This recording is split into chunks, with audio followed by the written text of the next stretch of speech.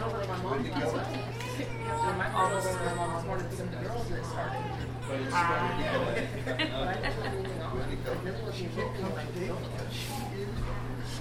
Oh, really?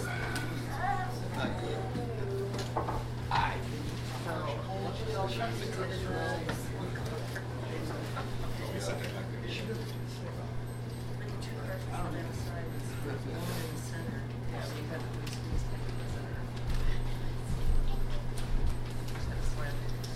Morning. Morning. We're starting this morning a study of the Gospel of John.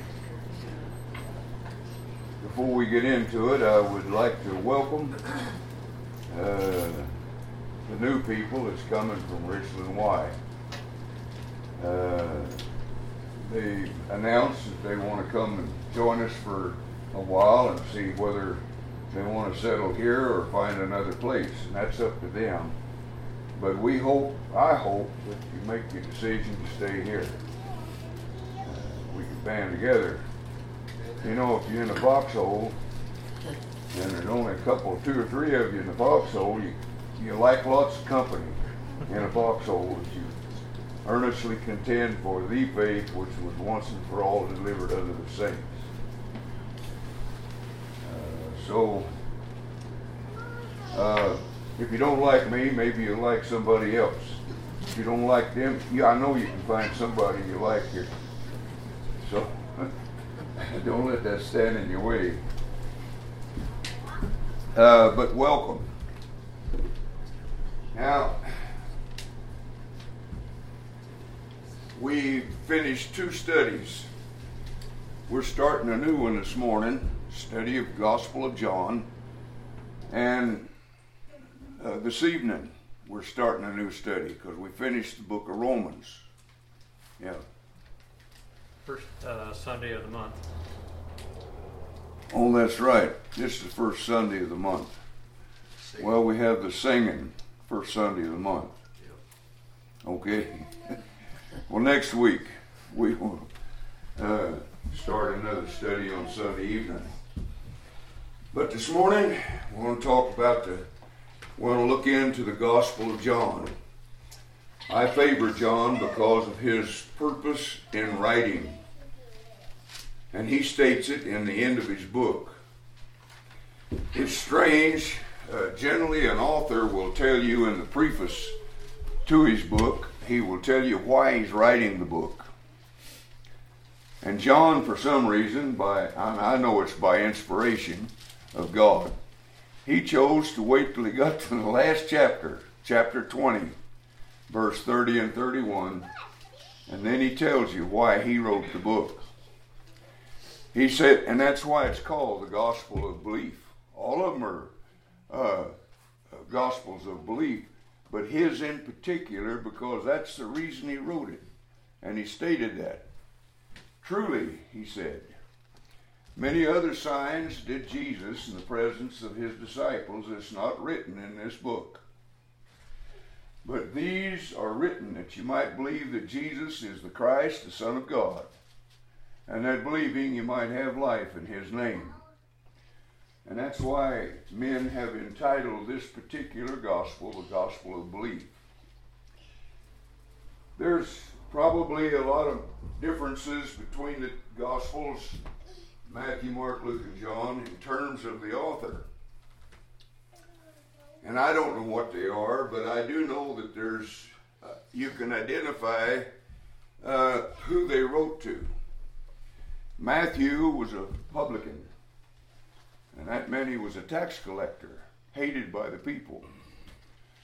And he wrote the Gospel of Matthew.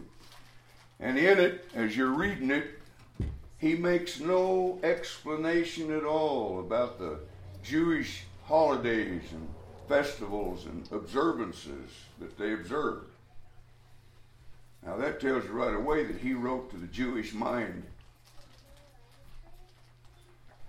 You come to Mark, we don't know a whole lot about Mark, other than God chose him to write his gospel.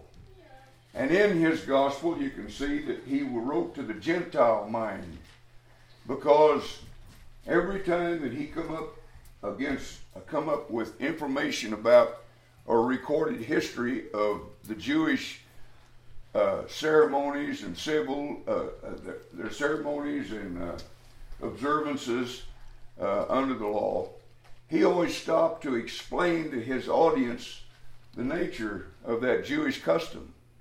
That tells you he's not writing to Jews. He's writing to somebody, a group of people called Gentiles that doesn't necessarily understand everything about Judaism.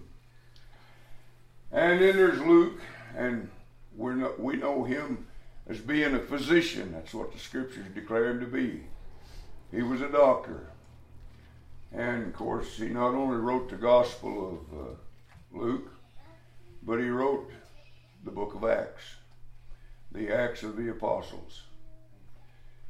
And the Gospel that he wrote and the book of Acts, he addressed to most excellent Theophilus, of which we don't know exactly who that is. All we know from research is that only the high mucky-mucks in the Roman government were called most excellent.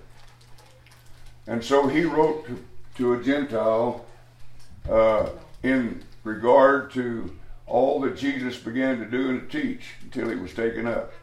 And then in the book of Acts, he goes into the establishment of what Jesus came to build, the church. And then there's John that we're studying this morning. And we're going to look into a little bit about John before we get into the book. He's pretty interesting. I always like John and his brother James because the Bible makes it clear they were the sons of Zebedee, which has no real significance, but they were brothers. And the Lord chose both of them to be apostles. And when you get into a study of the apostles, John being one of them, you learn some interesting things about Jesus' choice of men. He chose what the world would not have chosen. Because all through the apostles' life, the enemy always referred to them as lowly Galileans. In Acts 2, are not these lowly Galileans? And how hear we every man in our own language wherein we were born? And so the Lord chose common people.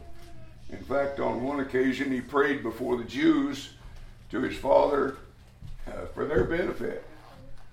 And he said, I thank thee, Father, that you haven't revealed yourself unto the wise and the prudent, but unto the simple.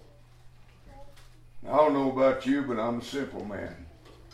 I'm one who I'm proud of, and I like to brag about the fact that I hunger and thirst after righteousness. I'm the man. I'm trying to be the man in every respect that Jesus exemplified in the Sermon on the Mount in Matthew 5. Hungers and thirsts, poor, destitute of spirit, and the attributes that he and the qualities that he talked about the believers in Christ, the believers that would inherit the kingdom that he come to establish. So, where was I? Well, I forgot, so I guess it don't matter.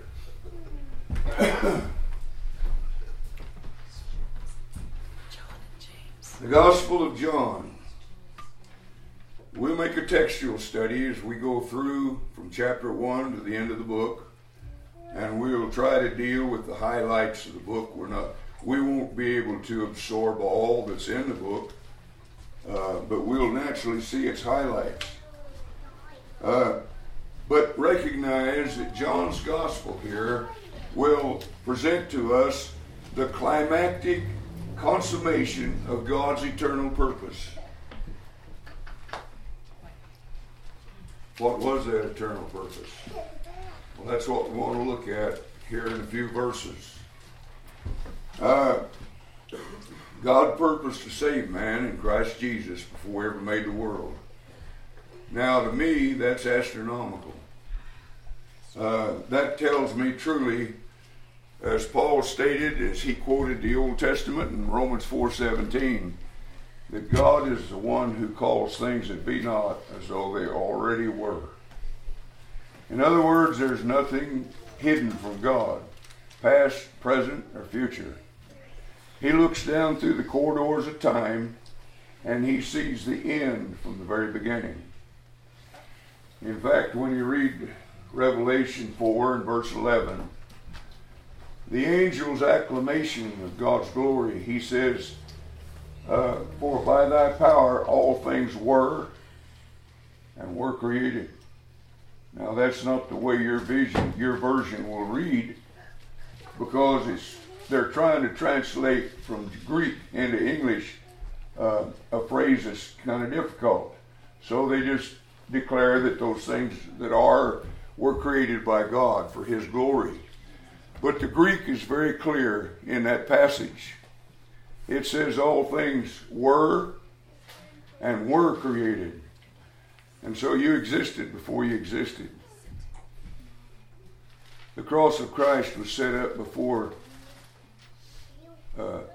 Christ ever came to this world. God, in his mind, had already crucified his son before he ever made the world, before he ever made Adam and Eve.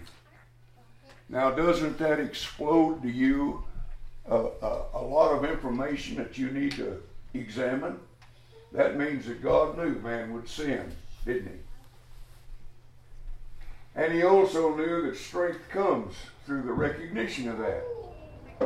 And the man who's poor in spirit is going to seek after the fulfillment of something that life does not have to offer. Anyway, it explodes a whole lot of information to you and I, that God crucified his son, made a vicarious for sacrifice for sin before sin ever existed. And so we're going to look at some of them passages where God planned our salvation. And then we'll see the consummation of it in the book of John, where John brings us to the conclusion of that purpose and plan that God had before he ever made the world. And then we'll be reading after the revelation of the Spirit as he makes known that purpose. So God planned it, Jesus executed it, and the Holy Spirit revealed it. And all this happened before time began. Because before time began, you were. And when time began, you were. You are. But for his glory, all things were and were created. Now, if you don't understand that, we'll join the club. But that's what the Greek language says. And I'm just a reporter telling you what it says.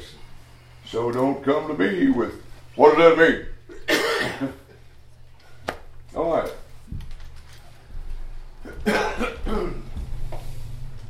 So John is going to present to us the climactic consummation of God's eternal purpose. Let's look at some passages before we get into this. Let's look at the eternal purpose of God. And we'll just, there's many passages, but I've picked out four. Ephesians 3, verse 11. Paul, as he wrote to the church at Ephesus, he said, according to the eternal purpose which he purposed in Christ Jesus our Lord. And so God had a purpose, an eternal purpose. All right. Now, Ephesians 1:4 tells us when he purposed that. Ephesians 1:4. According as he hath chosen us in Christ before the foundation of the world. When did he choose the Ephesians, Paul said?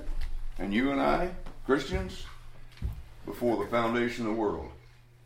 To what intent did he choose us? We'll read the rest of the verse. He chose us in Christ before the foundation of the world, that we should be holy and without blemish before him in love. And I can't quote that verse without bringing in a little explanation. Sorry about that. But the church is holy and without blemish, and yet it has all kinds of problems. You want proof? Read 1 Corinthians. We're studying that on Wednesday night, aren't we? And we're finding out that that church had 17 major problems. Bad problems.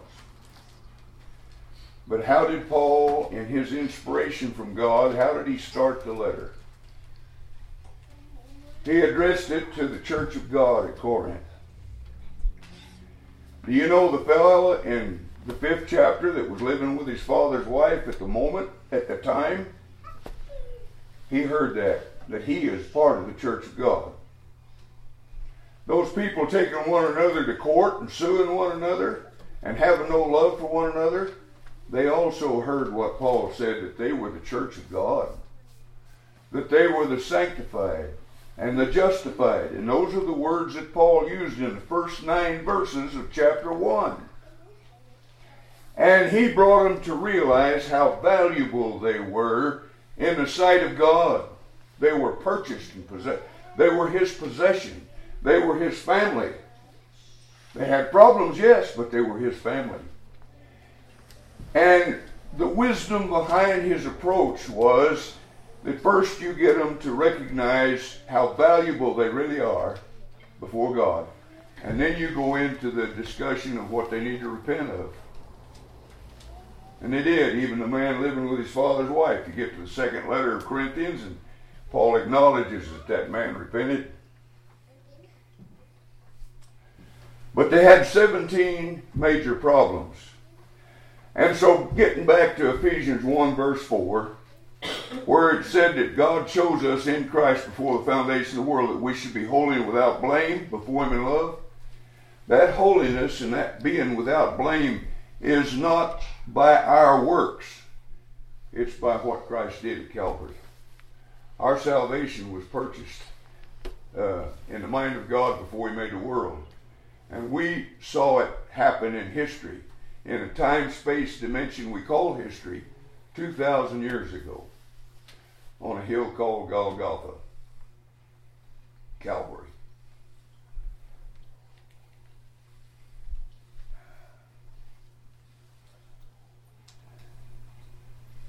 Well, I don't want to get off into preaching about grace. It's awful easy. Butch? I'm just going to say that's a concept that is still taught today, and no matter what kind of teaching you do, you always start with a positive, then you transfer into what's wrong. Yeah. If you start off a conversation with anybody with a negative, it sets the whole tone, and you don't get nowhere with it. And we see that in every book. He starts out with a positive, Yeah. telling them who they are, who represents them, just like in the book here. It said, "Blessed be the God and Father of our Lord Jesus Christ, who hath blessed us with all spiritual blessings." Verse 3, God always does that. Starts out with a positive, then goes into what's wrong. Yeah. And that's still taught today. Well, that's the way you deal with a son. That's the way I dealt with my sons anyway. When they show a little sign of rebellion, or they didn't hear very good, or whatever the problem, you take them, as it were, to the cloaked bedroom, and you explain to them, "Son, now you know Dad loves you. I provide for you. I take care of you. I see to your happiness the best I can. I'm for you. But we can't tolerate this rebellion. And so I've told you that I'm going to whoop your butt, and you're going to get it here in a minute. But I want you to know Dad loves you." And that's the way, like Butch said, the apostles approached everything. Well, that's the way they approached it in Ephesians, that God's choice was to choose people in Christ, holy and without blemish. And somehow the legalists got this idea, boy, I've really got to buckle down and get serious about this, or I'm lost. No, you're not. God deals with us as with sons, doesn't he? He promised that in prophecy. he deals with us as children. Look how he pleaded with the nations in the Old Testament. He told them, well, the Hebrew writer tells us that God not willing that any man should perish, and God proved that all the way through the Old Testament. He pleaded with the nations to repent before he destroyed them. And incidentally, if you've never considered it before, you need to consider that history, your history book, is nothing but a directory through the cemetery of nations that once were and are no more, because God finally had to step in and do something about it. In fact, all the way through the Old Testament, God pleaded with the nations, just come into my presence, he said, and admit what you've done, and I'll forgive you, and I'll bless you. And of course, they were like Israel in Jeremiah's day. They said, we will not. They were very religious people, went to services every Sabbath and all of that, but they wouldn't listen to God. You got people of that caliber today, claims to be Christians, professes to be Christians, but there's certain things they won't tolerate in the Word of God. They won't do it. Jeremiah stood and cried to that nation, and he was the most unsuccessful preacher that's ever been recorded. Preached for 40 years and never had a convert. Watched the whole nation go into Babylon's captivity. And you can't help but feel sorry for the guy. They tried to kill him, his own people. The church of that time, God's children, tried to kill him because he spoke the word of God. He pleaded with them, come, stand in the way and see, and ask for the old paths, wherein is the good way, and walk therein. And their lifestyle said very clearly, we will not. And you can see the patience of God and his assurance of their salvation if they repented, because in Psalms 89:14, we learn about God that he sits on a throne of righteousness and justice. What does all that mean? We'll take that thought over to 2 Timothy 1 verse 13. Paul said, and I quote, that we can deny God, but God cannot deny himself. There is some things that God cannot do, and there are some things that God will not do. He stands at the door and knocks. A man's heart, Revelation says, but he will not force entry. You have to invite him in. And in this passage, God has no choice. He can't deny himself. Well, what's himself? Righteousness and justice. That's the throne he sits on. That's where he makes his decisions. That's where his rulership comes from. And he can't deny himself. James says that God cannot lie. So there are some things that God cannot do. But he pleaded with the nations. And God brings you into the realm of decision. In Jeremiah 9 and verse 7, you read the first 9 chapters of Jeremiah and you're reading about the ugliest people you'll ever meet. I mean, their tongue is described as arrows that they shoot and dissolve people and kill people. And it's ugly what he presents in 9 chapters. And when he gets to verse 7, you know what God says? I have to punish him. And he asks this question, how else can I do? He wants you to stand in his shoes for just a moment and ask yourself, how else can God do? He blessed them, he chose them as a nation, and they continually rebelled against him. As Stephen said in Acts the 7th chapter, verse 51, he told the hierarchy of the Jews and the Jewish people as a whole, he said, you do always resist the Spirit of God. As your fathers did, so do ye. And then he proved his point. He said, just show me one of the prophets that your fathers hadn't killed. And he sent his own son and you killed him. But there's some things that God cannot do. And in this particular passage, he's bringing judgment on them. He's going to send them off to Babylon for an attitude adjustment because he loves them. He's taking little Johnny to the bedroom, isn't he? And he's going to reason with him for 70 years.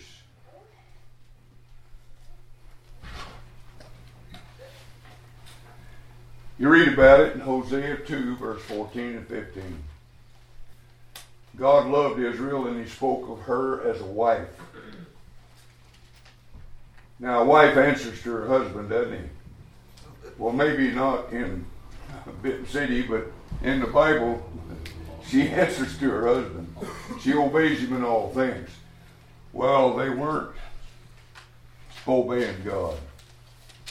They had no use for him. He blessed them, he provided for them, and they just threw a shoe every time. They just spoiled, rotten.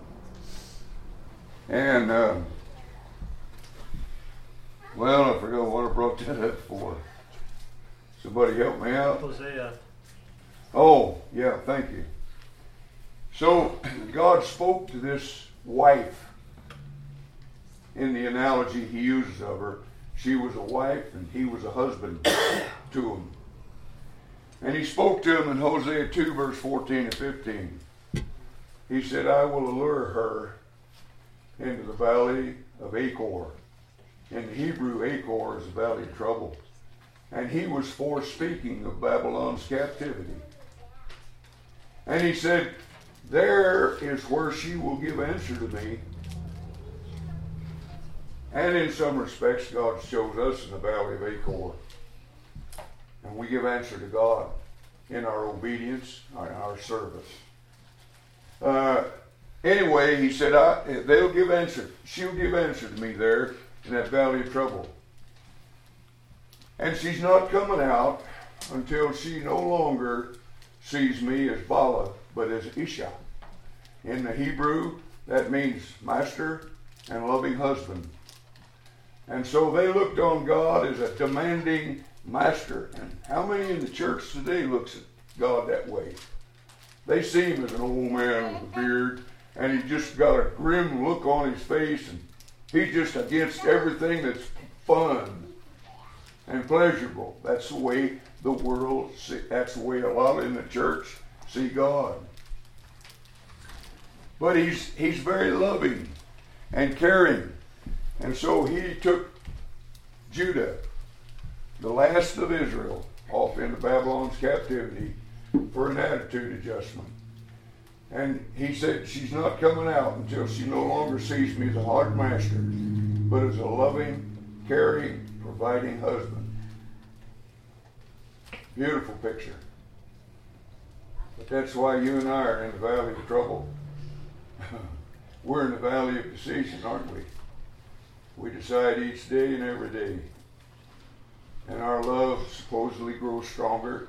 Our faith grows stronger. The strength that we approbate from God grows stronger. And we're able to stand. Because Paul said in conclusion in Romans 8, verse 31, since God is for us, and he is, who or what can be against us? He that spared not his own son, but delivered him up for us all. How shall he not with him also freely give us all things? Who shall lay anything to the charge of God's elect? Don't you know it's God that justifies? Who is he that condemneth? Oh, Christ doesn't, because he's the one that died for us and intercedes in behalf of us. And then Paul's conclusion is just profound. I'm persuaded that neither death, nor life, nor principalities, nor powers, nor things present, nor things to come, nor height, nor depth, nor any other creature shall be able to separate us from the love of God. So we're pretty secure, aren't we? Amen. But we're in the valley of decision. And we'll decide each day when we wake who our master is and who we'll serve. But it's a loving relationship. And so the church that Paul wrote to in Ephesus. He said that God chose you before the foundation of the world that you should be holy and without blemish before Him. And again, that is not by your performance. That's by the fact that you're in Christ. Where 1 John 1:7 says, if you walk in the light as God's in the light, if you're willing to walk with Him in the truth, you have fellowship with God. And the blood of His Son continually cleanses you along the way. All the way. And so there's a people who are holy and without blemish, Ephesians 1:4 again, because of the blood of Christ, not because of their goodness or their perfection.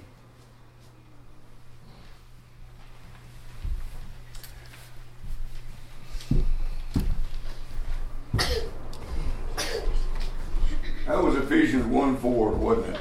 Yes. Ephesians 1:10, just stay in the same chapter and drop down a few verses. That in the dispensation of the fullness of the times, He might gather together in one all things in Christ. In one. We'll read the rest of the letter, and he's talking about that oneness is the church. Is the Jews included in that? Yeah. Their salvation is contingent upon our salvation in Christ. Because John 14:6, what Jesus said to the Jew and the Gentile. I am the way, the truth, and the life, and no man comes to the Father but by me. And so God doesn't have a salvation for the Jews and then another one over here for the Gentiles. Read Colossians sometimes, read Ephesians, and they'll make it clear that God has took of twain, Jew and Gentile, and made them one in Christ. And so, the dispensation of the fullness of times, He might gather together in one all things in Christ, both which are in heaven and which are on earth, even in Him. And in Colossians 1 verse 27, in whom God would make known what is the riches of the glory of this mystery among the Gentiles, which is Christ in you, the hope of glory. And so God chose all of this before He ever made the worlds. There's a lot that needs to be explained along that way and understanding all of that. But God, the whole thrust of it's God loves you. And you have no value until you prove it. You go in the army and you think they hate you because they put you in boot camp. They're preparing you for battle. They're preparing you to survive on the battlefield. And that's what God's Word is. A preparation for you on the battlefield of life. After all, we're elected as soldiers, aren't we? Ephesians 6, verse 10 through 18. Paul says that we wrestle not against flesh and blood, but against principalities and powers in high places. And because of that, he says, put on the whole armor of God that you might be able to stand in the wicked day. And then he describes the weaponry and the armament that we've been given by God. We've been given everything sufficient unto our deliverance and our salvation. And it's all found in Christ, whether we're Jew or Gentile. But our salvation is in Christ. It's not in you and me.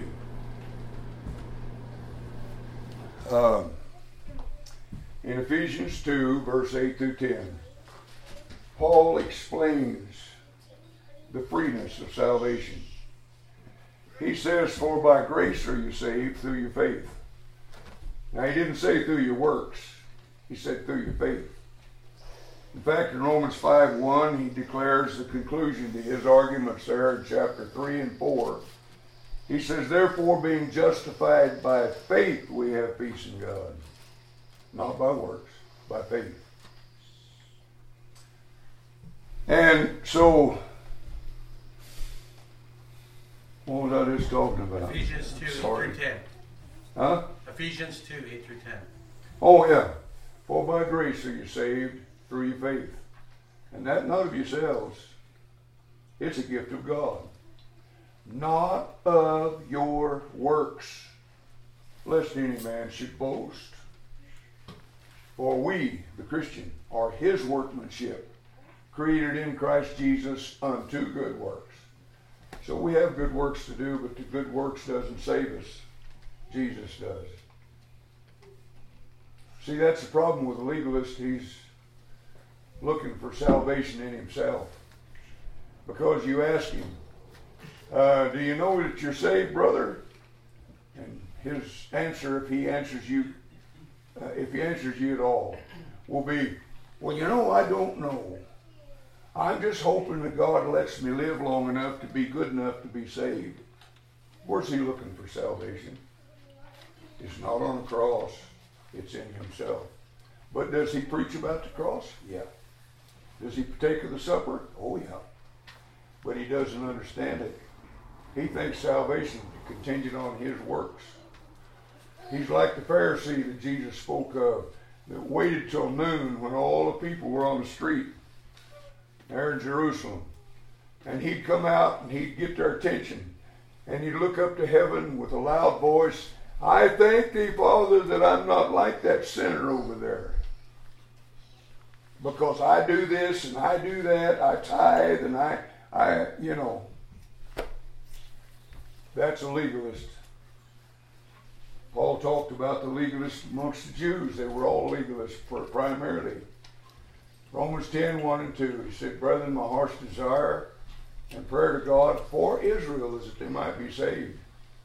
Somebody says, you mean the Jews weren't saved? That's exactly what he said by inspiration of God. My prayer to God is for Israel that they might be saved. For I bear in record they have a zeal for God. You know a lot of people that have zeal for God, don't you? But not according to knowledge. And then Paul explains. He says, here's what they do. Going about to establish their own righteousness. There's the legalist. In doing so, they reject the righteousness of Christ. The righteousness of God, which is faith in Christ Jesus. So the legalist is not looking back to Calvary for salvation. Where's he looking? To himself. And yet Jesus said, I'm the way, the truth, and the life. No man comes to the Father but by me. They don't see that. And they're lost, like Paul said about the Jews. There's a lot of good people going to glut hell. Hell's going to be glutted with a bunch of good people. And we will have known many of them in our lifetime. That's sad to say. But salvation is not in a legalist and his ability to be good and do good. The legalist looks to the future for the day when he's perfect. Never will be. The Christian looks back in history to the cross of Christ, and even beyond that to the cross that God established in his eternal purpose before he ever made the world. What's that got to do with the Gospel of John? I don't know, but we're going to go over here and look in it again and see if we can get started this morning. In John.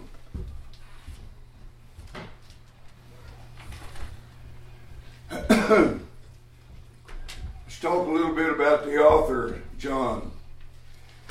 In Matthew 4, verse 21, you can read that. It just merely states that John was the son of Zebedee, that's all. And of Salome, his mother. Matthew 27:56, Mark 15:40. You can look those things up yourself if you're interested in them. But he was one of the Lord's apostles, John was.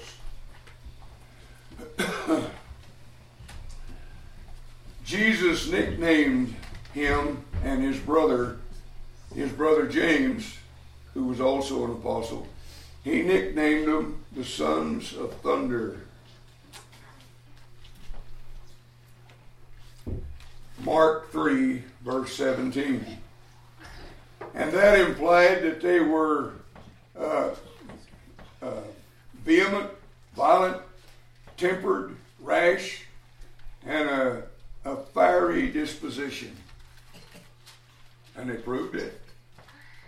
Because in the Gospels, Mark 9 verse 38, John confronted and forbid a stranger using the name of Christ in casting out demons.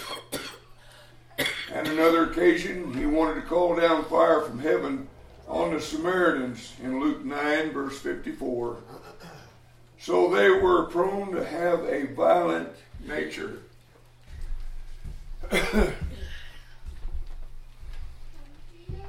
Isn't it interesting, the men that the Lord chose to be apostles? And isn't it interesting that he never chose a woman? Have you ever thought about that? Women's lib has got to have a problem with that. Oh, they have a lot of problems, but that would be another one they would add to their list. Why, he didn't choose a woman as an apostle. He didn't choose the lawyers down in Jerusalem either that had the degrees. He chose what the enemy called as lowly Galileans, just fishermen.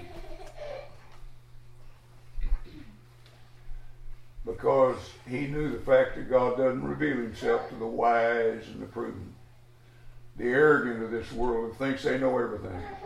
Why, I've been to college. I know about every stuff that you need to know. Oh, you do? You don't know about Jesus, do you? But the simple man does.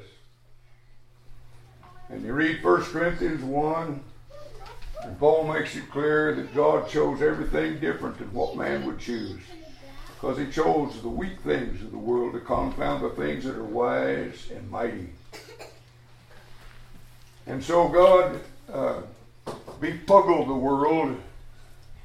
In fact, the reason Paul said that was because he'd already showed that the Jews, Jesus, the preaching of the cross, to the Jews was a stumbling block. And to the Greeks it was foolishness. To think for a minute that a Savior could save mankind by going to a cross. Anyway, God chose just the opposite of what man would choose, to bring to naught the wisdom of the wise.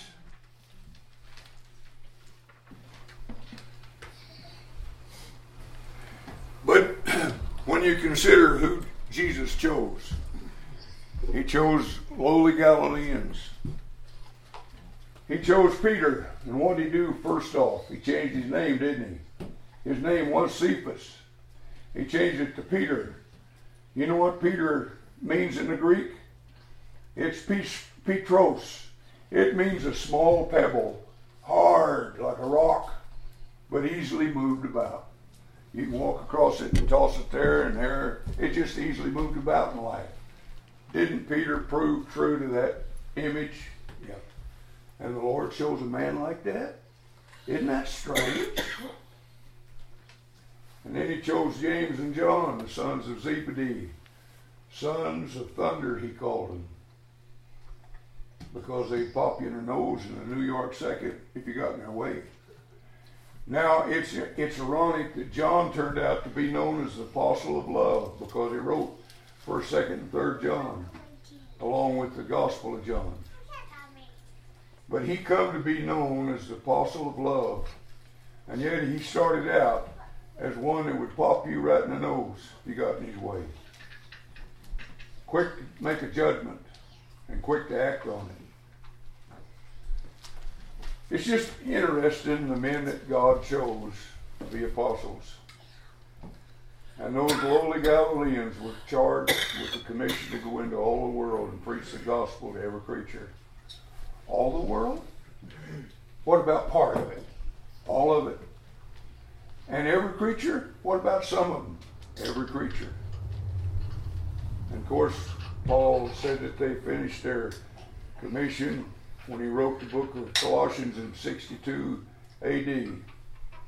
He said in the first chapter, in verse 26 or 29, by that time, he said the gospel had been preached to every creature under heaven.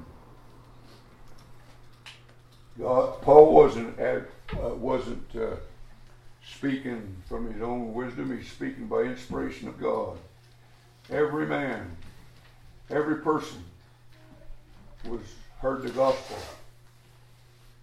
Had God plowed the field with his love and his judgment before the first century? You've read the book of Daniel, haven't you?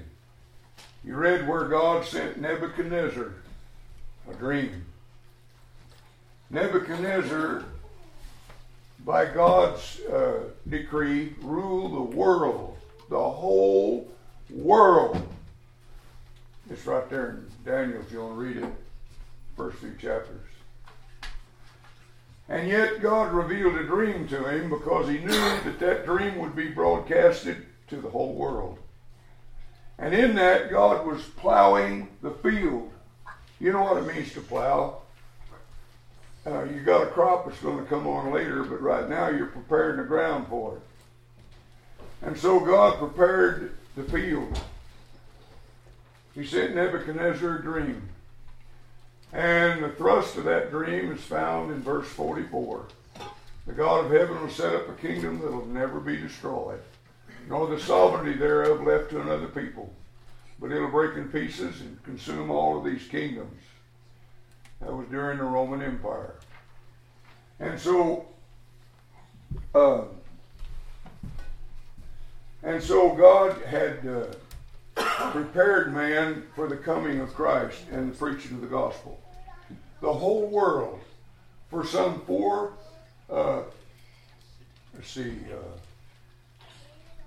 some 400 years, the whole world stood in anticipation, anxious for this day to come, that they heard from that dream of Nebuchadnezzar's that God sent him. They were looking for this kingdom that would be established, a kingdom of righteousness and peace and justice and equity for all, that would stand forever. And they were looking for it. The whole world was anxious for it. And the apostles were commissioned to go into all the world and preach the gospel. Is it any wonder that they had such effect on the world? And some fool preacher today will say, we got to reduplicate the Great Commission. No, you never will. You never will. And as Jesus said, this world hates you. This world is not your friend. They don't like what you say. They don't like the definite articles of faith that you advocate. They don't like it. Nobody gonna tell me what to do. Hell, I'm my own person. Yeah, you are. Headed for a devil's hell. And so stubborn that you won't admit the truth.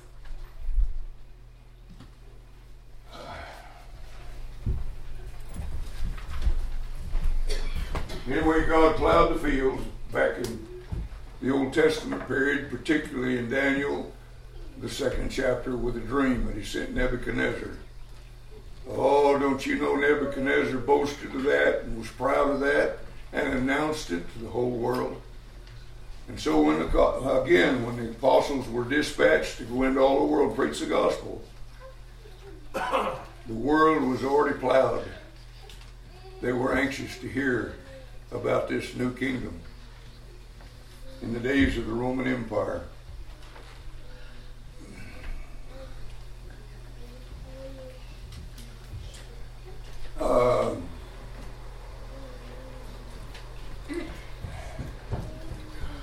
Let me state one other thing about John, and we'll have that out of the way for next week, along with a whole bunch of things.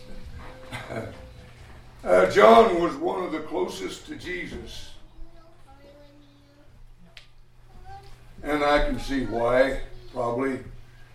Don't you draw those who need you the most closer to you than anybody else? Doesn't mean that you love some of your children less. It just means that this one is endeared to you because maybe they need more help than the others. But anyway, Scripture declares that he was one of the closest to Jesus.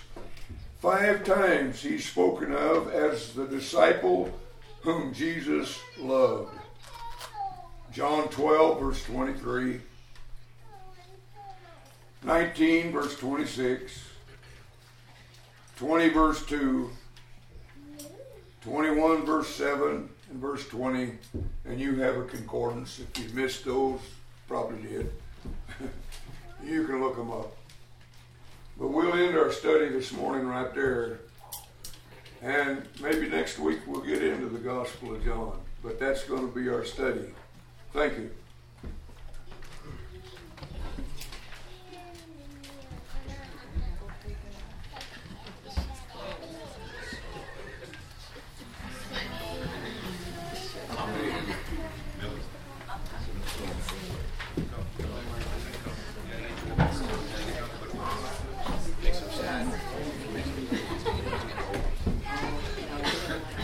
Baby, I just want you to pick this up. This candy up that you dropped. Can you come back here and help me with it?